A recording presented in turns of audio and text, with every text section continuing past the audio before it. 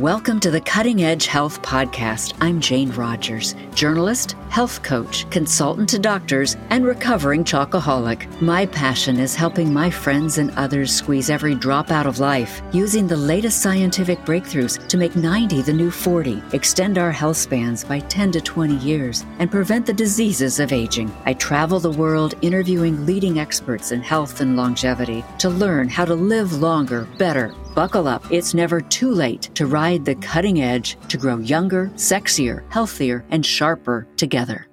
Slowing or reversing the aging process reduces your chances of getting age-related diseases. It will keep your mind vibrant, sex life great, and when you're 90, you'll feel like you're 40. There are many components to increasing your health span and slowing aging. Our guest today, Dr. Jeffrey Gladden, is the founder of Gladden Longevity in Dallas. He knows all the tricks. Dr. Gladden, I'd like to welcome you to Cutting Edge Health. How are you doing today? Oh, I'm doing fantastic, Jane. Thank you. It's really, it's fun to see you. We're on a nice video connection here, so. You feel like you're just right next door. Exactly. I got to tell you, I'm a fan of your podcast, Gladden Longevity. Great. I love hearing that. I'm picking up a lot from it. Okay. Tell me about it. You're enjoying it, aren't you? Yeah, I love doing it. I love disseminating the information, democratizing the information. So yeah, we have a lot of fun with it. What do you enjoy about it? Oh, I enjoy a lot of things. Your thyroid episode, how to keep your sex life vibrant when you're like our grandparents' age. Yeah. The different techniques for increasing health span. And some of are things that we can do every day, foundational. Others are things you need to add in if you really are excited about doing this. Yeah. So I'm learning a lot. I don't miss them. Good. All right. So tell me about your journey. Not too many docs. You're a cardiologist by training. Not too many docs are pivoting like you and saying, wait a minute, what is the future? Yeah. I want to go toward that future. You're still a cardiologist, but you've moved in a different direction. That's right. Tell us about that. Yeah, my background's interventional cardiology. I did my training at good institutions, and I started my clinical practice in 1988. And it was in Texas because it was a target-rich environment, a lot of chicken fried steak eating, tobacco chewing people down there. And I thought, well, for a young interventional cardiologist, I've hit the promised land here. So I went down there, and in the context of being down there, I ended up doing a lot of things. I ended up starting my own heart group. We ended up with 10 offices, 12 doctors. We flew around in a little A36 Bonanza to outlying areas. Always had a passion for trying to bring high-quality care to outlying areas where people couldn't access it. So that's why we ended up with as many offices and things like that. And then I got involved in trying to change the paradigm of how care is provided. And it was very difficult to get hospitals to listen to us. So we ended up, myself and another cardiologist, and the people at Baylor co-founded a heart hospital, which has become a really great heart hospital there in Plano, Texas. It now has several locations in North Texas. And what I liked about it was we were asking a different question. We were asking, how do we make cardiology care patient-centric as opposed to hospital-centric? How do we actually improve the experience for the patient and their families? I've also been involved with medical device companies and with starting cath labs and on and on. But I got sick. What happened was I got sick in my 50s, and I used to play soccer in college and a bit of basketball. And, playing soccer, I could run all day, literally, I think what most of us do is we end up leveraging our health for the sake of building our businesses or building our families. And we get to a point where it's time to sort of reclaim that. For me, in my 40s, I decided, I feel like I'm getting out of shape. I'm feeling more tired. I'm going to go out and go for a run. I'm going to get back in shape. And I ran 2 blocks, literally 2 blocks, and I had to stop. And I was like, holy cow, Oops. I have gone so far down here. And so what I did was, and this is important for the listeners, I started to incorporate exercise into my daily routine. I started trying to walk to work or run to work or ride a bike to work or take the stairs or anything I could do to increase my activity. And then started cycling on the weekends and running on the weekends. And, a few months in, I was able to run 3 miles and starting to feel better and all that sort of thing. And that worked fine from my 40s into my 50s. And this is another critical take-home point for people to understand is that every decade requires a different approach. In the aging process, what you did to get in shape in your 20s is not what you're going to need to do in your 40s or 50s or 60s. It takes a different approach. And so in my 50s, I got sick. And when I say got sick, it wasn't like I had an infection or anything like that. I just started putting on weight again. I was tired all the time. when I would get stressed, I would feel myself go over this cliff of depression.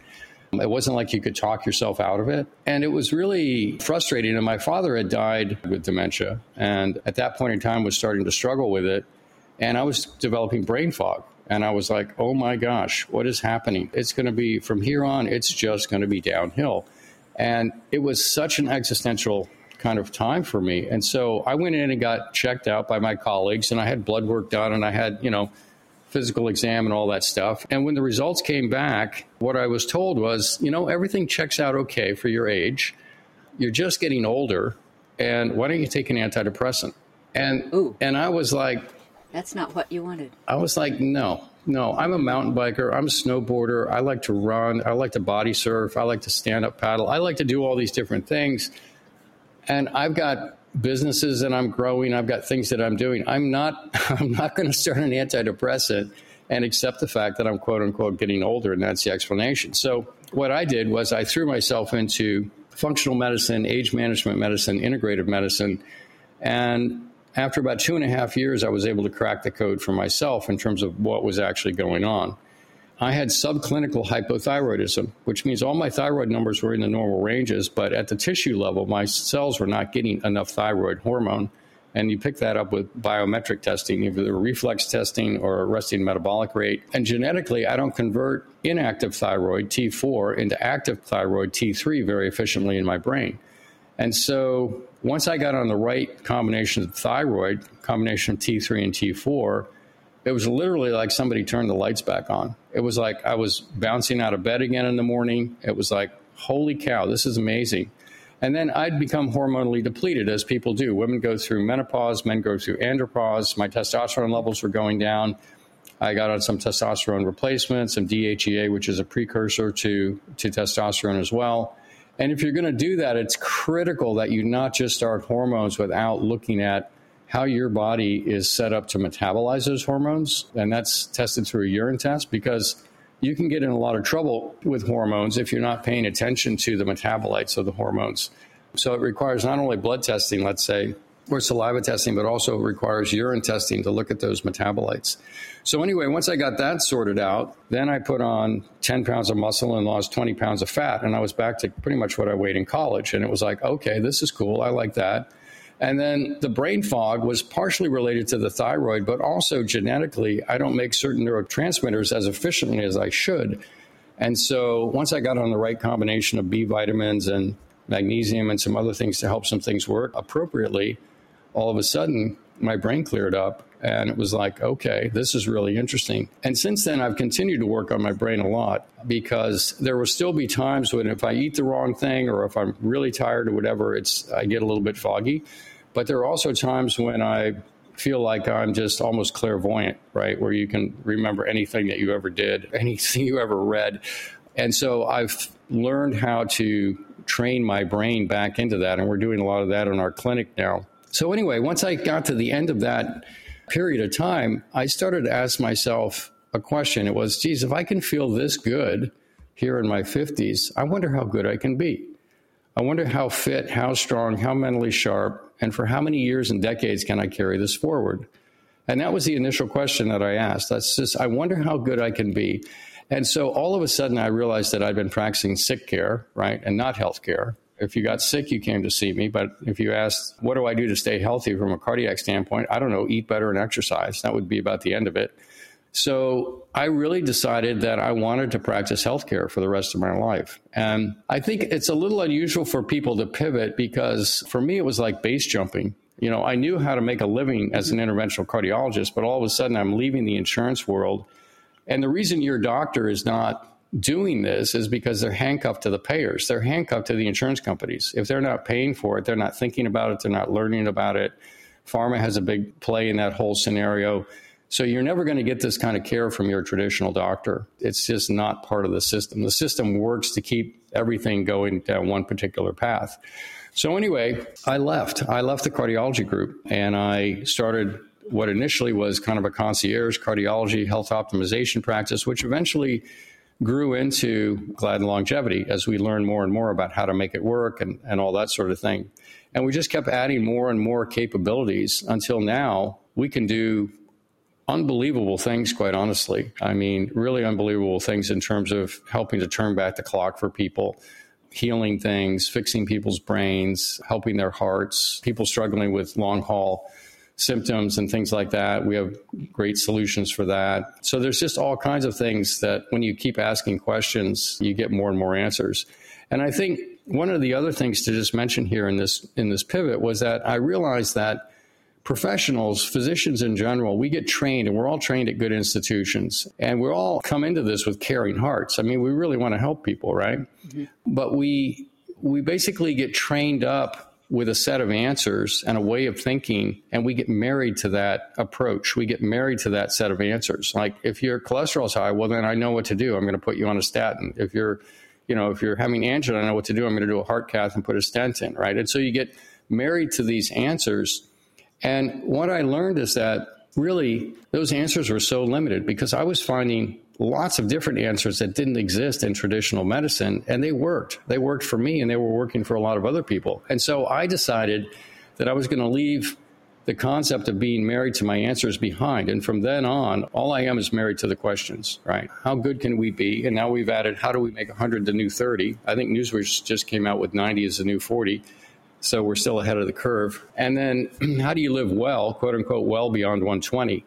And people ask, well, why would you want to do that? And we can talk about that a little later in the podcast too. But anyway, so we're married to the questions, and we've never looked back. So you're much happier now than you were. Oh my gosh, yes. Yeah, much happier. I can tell. Yeah, no, it's a joy to do what I do because we're not handcuffed to anything. We can bring forward new technologies. We can go down the rabbit hole with somebody if they have a particular issue. It's an absolute joy to do what we do. And our greatest joy, quite honestly, is seeing our clients do well, hands down. Well, there are a lot of things I want to talk about that you're doing, that folks are doing in the longevity space. But I'm wondering first, do people look at you like I've been getting lately, like you have a third eye? You want to live to 120. Why would you want to do that? Right. Are you getting a lot of that? And is that going to change? Will that change as this becomes even more mainstream? Newsweek did that article, which helps, but it's going to be more mainstream. You're just one of the early adopters. Yeah. Here's the way for the audience to understand this. And I just gave a talk in Miami to a group last Saturday. And this is a very high functioning group of entrepreneurs that, own multiple businesses having global impact. And these people are really all about, how do I make more impact? And, really when you think about your life, what we really enjoy about our lives is having great relationships, being creative, making an impact in our communities and our businesses and our families, right? It's being relevant, being impactful, and doing that. And so one of the things that I told the audience is that longevity, because I asked the question initially in this talk, why longevity? Why are we talking about longevity? Why would you want to live to 100? Why would you want to live to 120? And what I told them was longevity is the currency of impact. In fact, longevity is the currency. That's a good way to put it. Of exponential impact. So there's two things going on here. One is that we tend to think that aging is a linear process, right? Because every year we get a year older. It's like, well, I'm not that much different than I was last year. Probably next year I'll probably be about the same. And if I were to ask myself or to ask you, what are you going to be like 10 years from now, 15 years from now? Well, I don't know, probably about like I am, about the same, right? About the same. It's very difficult for us to project exponential decline. And yet the aging process is an exponential process. So it's around us every day. We know that people age so much more between 80 and 90 than they do between 30 and 40 or 40 and 50, right? So much more. It's an exponential decline. And the reason that it seems linear earlier in life is because we have so much physiologic reserve that even though it's being cut down at an exponential pace, we still have plenty to go around, right? And so we don't really experience it in an exponential point of view until you get to sort of that breaking point, which could, some people it happens in their 50s, some people it happens in their 70s, some people in their 80s. And then it's like, well, she was great. She was driving. She was playing games. She was playing golf at 86. At 92, the wheels were completely off, right? Completely off. And so there is an exponential decline that happens. And people tend to acquiesce to things, right? It's like, well, I used to run, but no, I don't do that. I don't do that anymore. I don't do that anymore. And so all these little micro acquiescences, right, to the aging process, people are giving up their capabilities, and that accelerates that exponential decline. So it's important to understand that aging is not linear, it's exponential. So why longevity? Well, if you change that curve, which is what we're doing, from one of exponential decline, even if we got it back to one of linear decline, but what we're really going for is making 100 the new 30, and we currently have a research protocol that's in play for people to participate in, where that's literally what we're going for. Imagine that. So think about your impact, all right? Now let's just superimpose impact for a minute. How much impact did you have between the ages of 10 and 20, right? 20 and 30, 30 and 40, 40 and 50. Every decade, it's more impact than you had in your entire prior life. It's an exponential increase in impact, right? Yes. So your health is there, you're going along, and then you hit a point. Maybe it's in your 60s, maybe it's in your 70s, maybe it's whenever. And all of a sudden your health gets to a point where you can no longer do what you want to do from an impact standpoint, and your impact plateaus. And then as your health declines further, exponentially, your impact falls off a cliff. It doesn't decline exponentially. It just falls off a cliff at some point. You're showing up differently in the world. That's right. You're showing up differently in the world, big right? Time. I had a conversation with a friend yesterday who was with a friend of his who's a very impactful guy. Just got diagnosed with stage 4 cancer, right? He's fighting that right now. You know, if he makes it through that, right, he won't be the same coming out of that, right? What does that do to his impact, his contribution, if you will? And so longevity, if we push longevity from being exponential decline to being even linear decline or staying the same, which is really what we're after, then what you did in your 40s and 50s, 50s and 60s, 60s and 70s, 70s and 80s, that's an exponential rise in your ability to be impactful. And impactful can be either service, or it can be the businesses that you're building, or whatever, the wealth that you're developing, all these different things. But your impact is going to continue to rise. And so it's one of the most dramatic things you can see when you see it graphed out, because instead of dropping down in an exponential way, you're rising up in an exponential way. And it's all built on the fact that you're maintaining your health over this, or your longevity, if you will, your health span over this more linear approach. So a linear result, right, gives you an exponential benefit. And because you're playing a game that's actually one of exponential decline, a linear response to getting your health back is not going to be adequate. You have to have an exponential response strategy to put yourself back on a linear slope, which then enables you to have an exponential impact. So I think this is really, really important for people to understand. And what I mean by that is that a lot of times when people get to a point in their life where they don't, feel like they used to, they don't look like they used to, they can't do what they used to, it's an existential moment like it was for me. And so then people say, well, they either acquiesce, okay, I'm getting older, everybody around me is getting older, society's institutionalized that, Social Security's institutionalized that, medicine has institutionalized that, you're getting older. Or you say, no, I don't want to get older, I want to stay young. And so the strategy there is to get healthy. And so you get healthy. And sure enough, like I did in my 40s, that works for a while. But because it's a linear response to an exponential problem, it has a shelf life. It's going to run out in 4, 5, 6, 8, 10, 12 years, whatever it is. But that linear response will not get you where you want to go. You have to have an exponential strategy to solve an exponential problem, to put you back on a linear glide slope so you can have exponential impact going forward. And that's kind of how it works. And no one's done this before. I mean, This is the first generation to look at this. 100%. And so there's stuff we need to be doing now. 100%. It's hard to incorporate that into our lives. That's right. What would you tell folks if you want to start on this? Drive a car that's got all the safety features, because that's one way that you can end it right now. But apart from that, what would you do? Yeah, exactly. Wear your seatbelt, put on your oxygen mask first, some of those kinds of things, right? No, I think... Where would you start? Well, I'll tell you what, when people come to work with us, many times it's like, well, what should I do? What should I take? And really the first place we start is, what should you stop doing, right? What should you stop doing? What should you take out? Mm-hmm.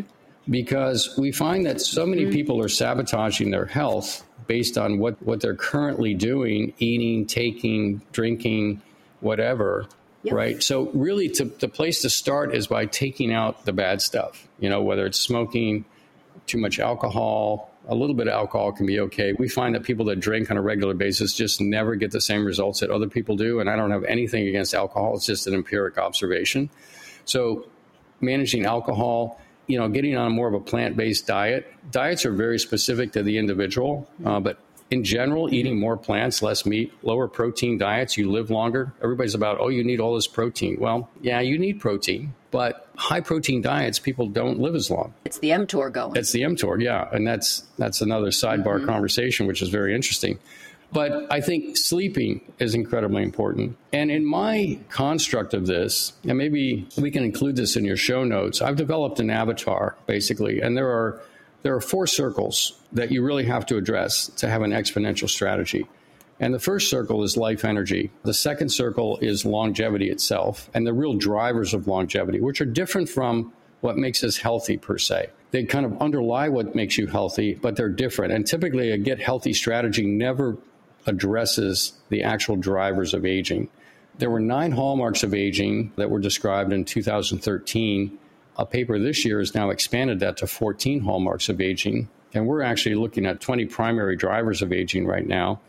And we're doing some incredibly sophisticated work, which is another sidebar conversation, to actually measure all of those for people and even more, quite honestly. But that being said, that longevity circle, those drivers, just because they're there, it doesn't mean that you basically go after each one of them simultaneously. There's actually a timing, a sequence, a frequency, intensity, and duration with which you go after those drivers. It's very musical, if you will. And so you have the life energy circle, you have the longevity circle, you have the health circle, which includes all the things you typically know, from sleep to metabolic disease, which is like diabetes or prediabetes, thyroid, hormones, all the things that people think about. And then there's performance. And many people leave that circle unattended to. And performance has to do with, when you're a teenager and you want to get in shape, it's like, well, I'll lift some weights and go for a run. The next thing you know, you're there. Mm-hmm. But when you're 50 or 60 or 70, that strategy doesn't work anymore. And I see so many people doing the same things that they did when they were in their 20s or teens and thinking they're going to get the same results later in life, and they're not.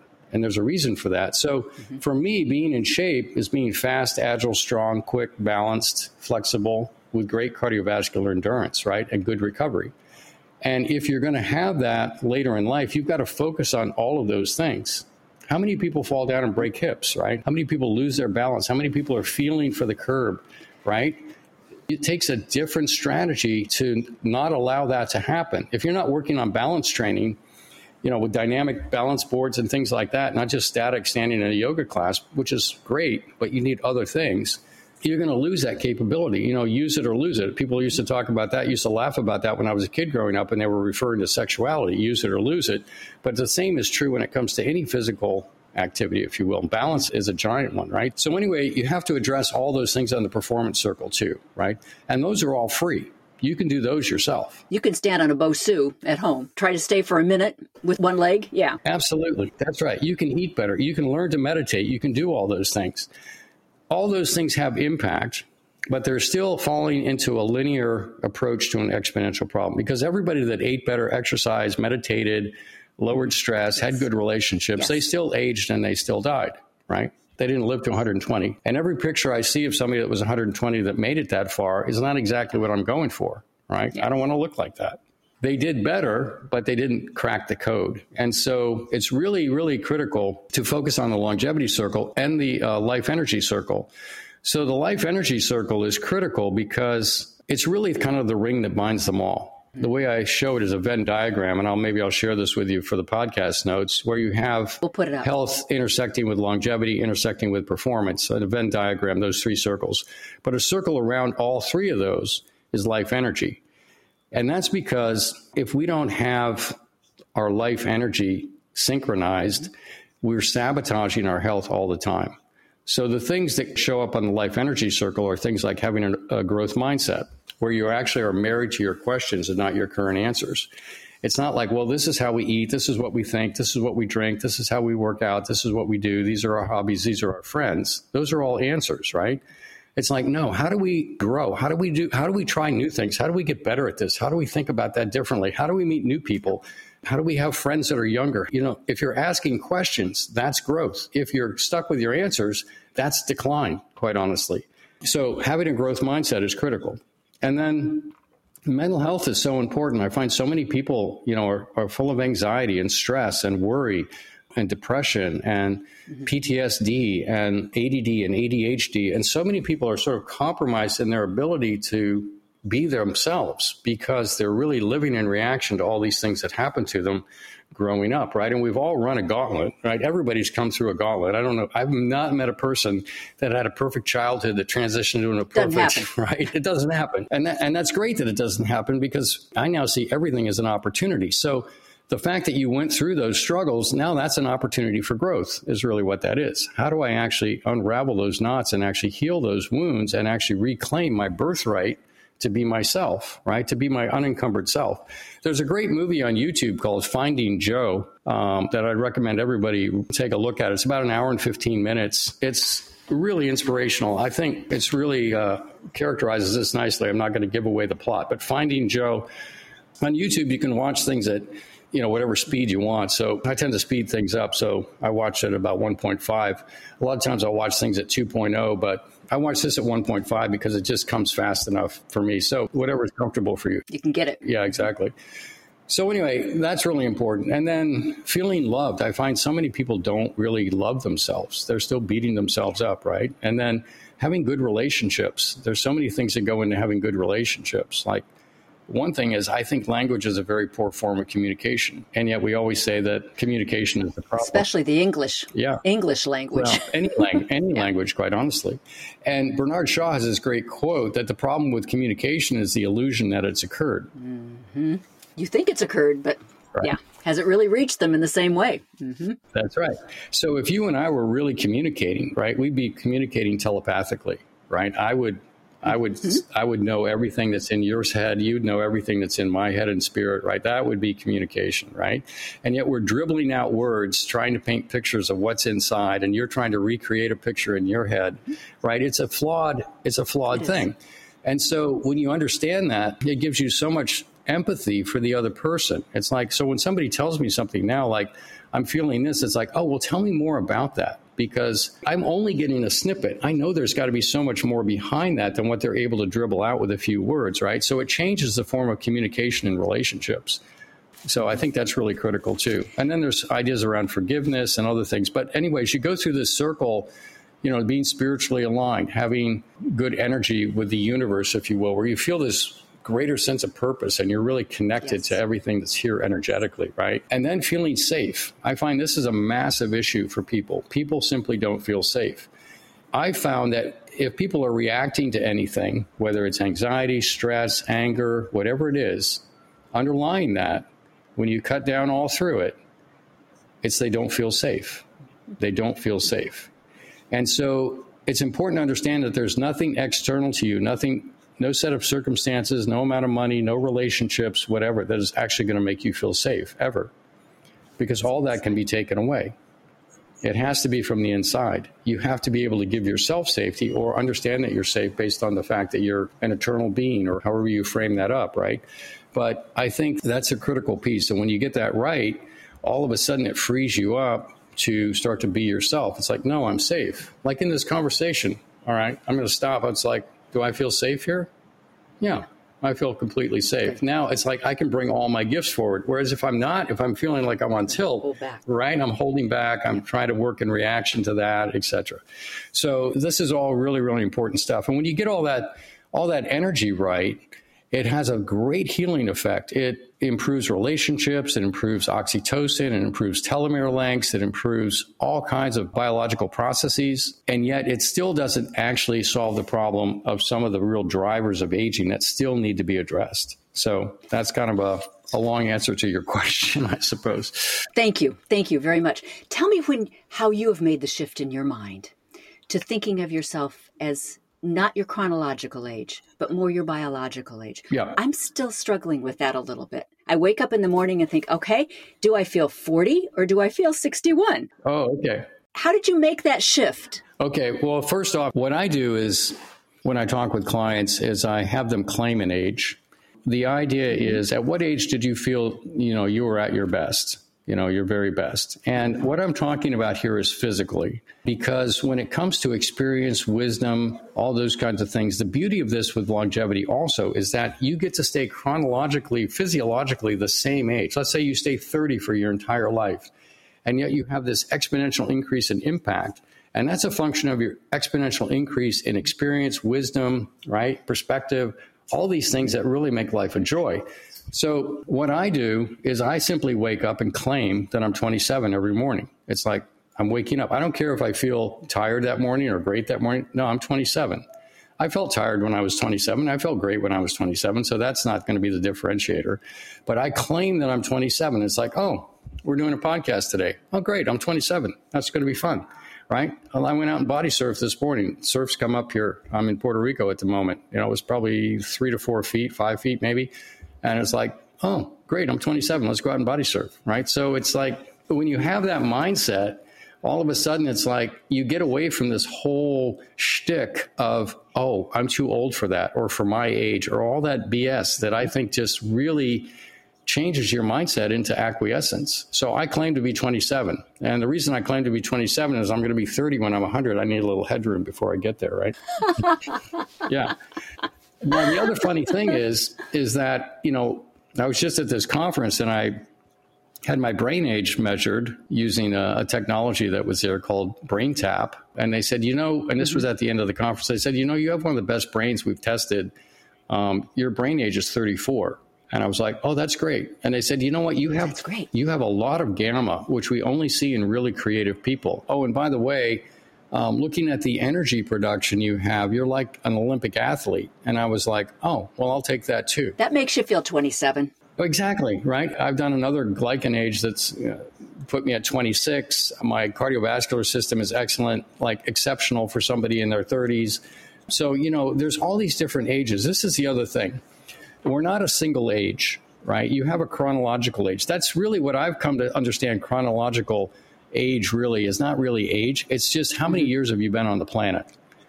So if somebody asks me, how old are you? I almost hesitate to give them an age. It's like, well, I've been on the planet, this long. Well, how old are you? Well, I'm 27, right? And so you get it, though. Yeah, people smile and they laugh, right? But it's so important to claim your youth, right? Because what's the alternative? You're going to wake up old. So for you, I would have you pick an age that you want to be and just claim it every morning. I do. What age do you want to be? It's just in the last couple months. Okay, I claimed good. 37 because I was feeling healthy. I was vibrant. I could do everything I wanted to do. Nice. All right. And a good friend of mine who's 37 is in that same way right now. So I thought, that's where I am. I'm that age again. Perfect. I love it. Because when you wake up 37, your mind will go to where you focus your attention, and it'll answer the questions that you're asking.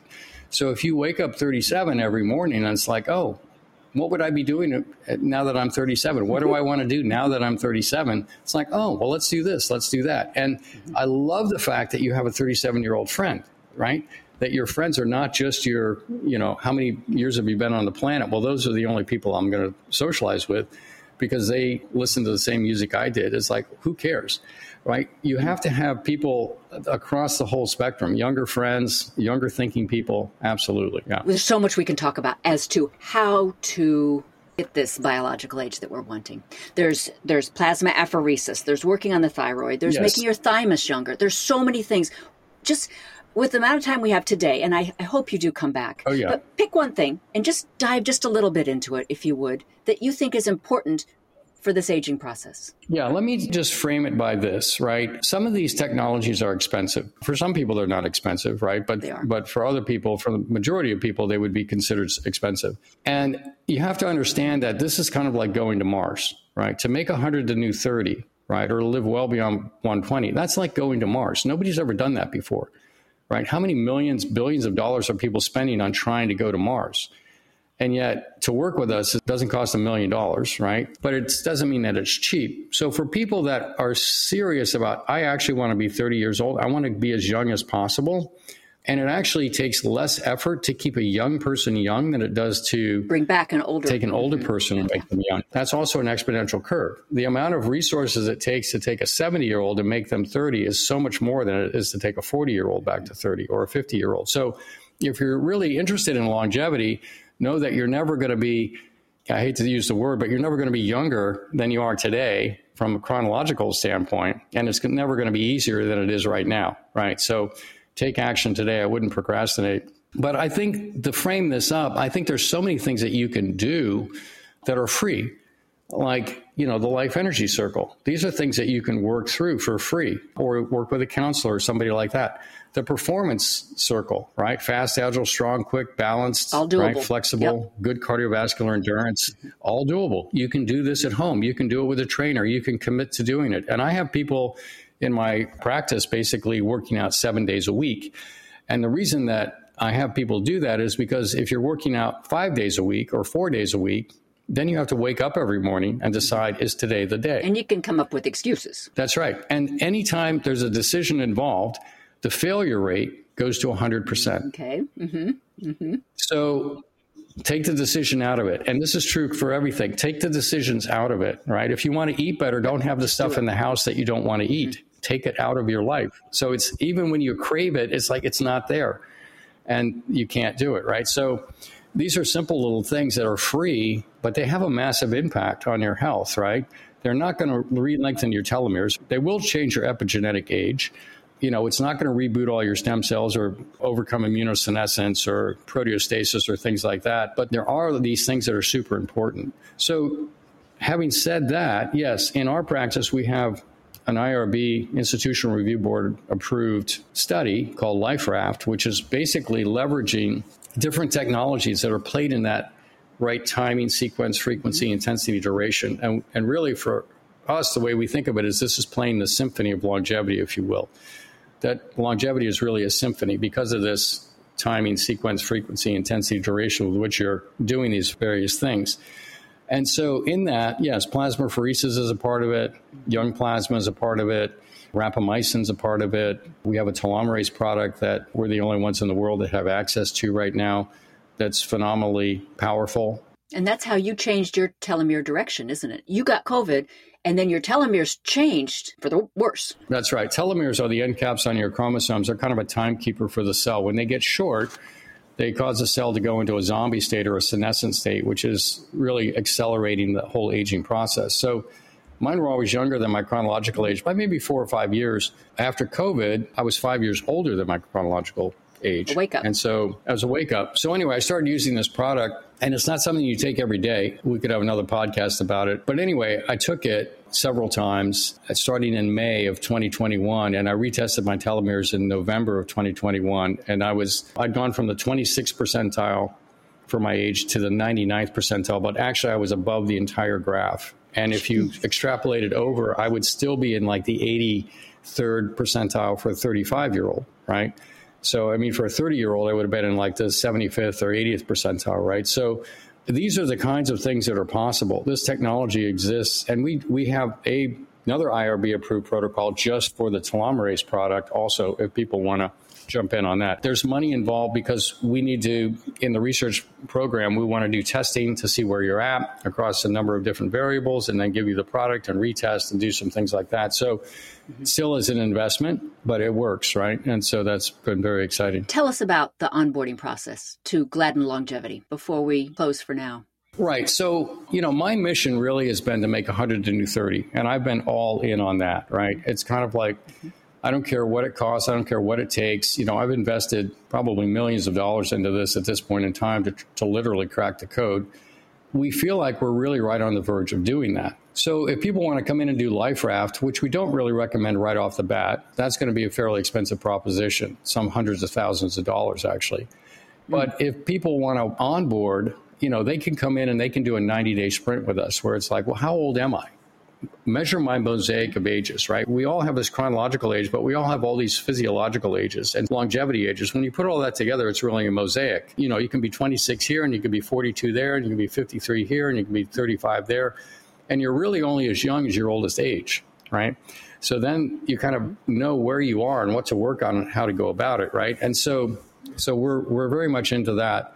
I really am not a fan of people that go out and get a test for a bio age test and they get one number and it's like, oh, see, I'm 5 years younger than my chronological age. I'm doing great. It's like, well, that's such a misleading factor because we're really this mosaic of everything. So people can onboard with us and do this 90-day sprint. We'll go through and build out testing and kind of show them where they're at. They can onboard with us. My shoulder's really bugging me, or I have long haul symptoms, or I've got, a cardiac issue, or I've got a joint issue. My knee is really bugging me, or, my gut is a problem, or I have Lyme's disease or something like that, or my brain is bothering me, right? We have some amazing brain technology. We can go in and in 90 days understand it at a much deeper level than you would otherwise. So again, this is an investment. So now you're talking 15, 25K, maybe 30K for a lot of these things, depending on who the person is and what their problems are. So we're not cheap to work with. We're not the cheapest solution, but we are the best ROI for the investment, quite honestly. So if you're going to invest in your health, I don't think there's a better place to invest. And of course, you're getting an exponential return. So we were talking before we started this podcast. Since we're going to live longer and there will be expenses in doing this to help us achieve a longer health span, you don't quit working at 65. There's been a lot of studies looking at retirement. When people retire, they decline. When Social Security was instituted, it was expected that people would retire at whatever the age was, 60, I think initially, or whatever it was, and then they would die a few years later. And now people are living longer. And I think that, quite honestly, a lot of people don't enjoy their work. For a lot of people, work is work, right? For what you do and what I do, we wake up and it's a joy. It's a joy. We're doing what we love. It's a passion. It's a passion, right? But it hasn't always been that way. That's right. We had to adjust to get here. So here's the point. So for the audience listening, if you're in a job where you're working, then realize that you'll get to the end of that. And instead of retiring, transition into something that you love. Transition into something that you're passionate about. Because that will be life-giving. That will keep you engaged. That will keep you asking questions, right? It'll keep you growing instead of declining. And I think what's going to happen is people are going to be engaged longer, earning income longer. And I think that's how this is going to work. If you think that you're going to retire at 65, live on your Social Security and your 401k or whatever it is, unless you have been very, very successful in life, when you factor in inflation and everything else, you're probably not going to get to have financial resources at 100 or 120 for sure. But if you're really focused on, hey, you know what? I want to have an exponential impact for my family, my friends, my community, and things like that, then you'll transition into it. You can start asking the question now, how am I going to transition into this? How am I going to make this even more profitable? How do I go into a business where, it's kind of inflation proof, right? That kind of thing. Mm-hmm. How do I do that so I can actually have the funds to fuel the impact that I want to have? Those are the questions that you need to address. So that's how I see it. I've loved this conversation. Thank you. It's been a pleasure chatting with you, Jane. It's left me shot out of the cannon for the rest of the day. Dr. Jeffrey Gladden, thank you very much. Oh, my pleasure. Great. We'll do it again. Yeah. All right. You take care. I look forward to that very much. You've been listening to the Cutting Edge Health Podcast, created and hosted by Jane Rogers. The website is cuttingedgehealth.com. We hope you enjoyed the show and would very much appreciate your writing a review. They help a lot, and we read each one. Any information shared on this podcast is for educational purposes only. Guest opinions are their own. This podcast is not responsible for the veracity of their statements. The comments expressed are not medical advice. Do not use any of this information without first talking to your doctor. This podcast and Jane Rogers disclaim responsibility for any adverse effects from the use of any information presented. Thank you for listening and have a beautiful day.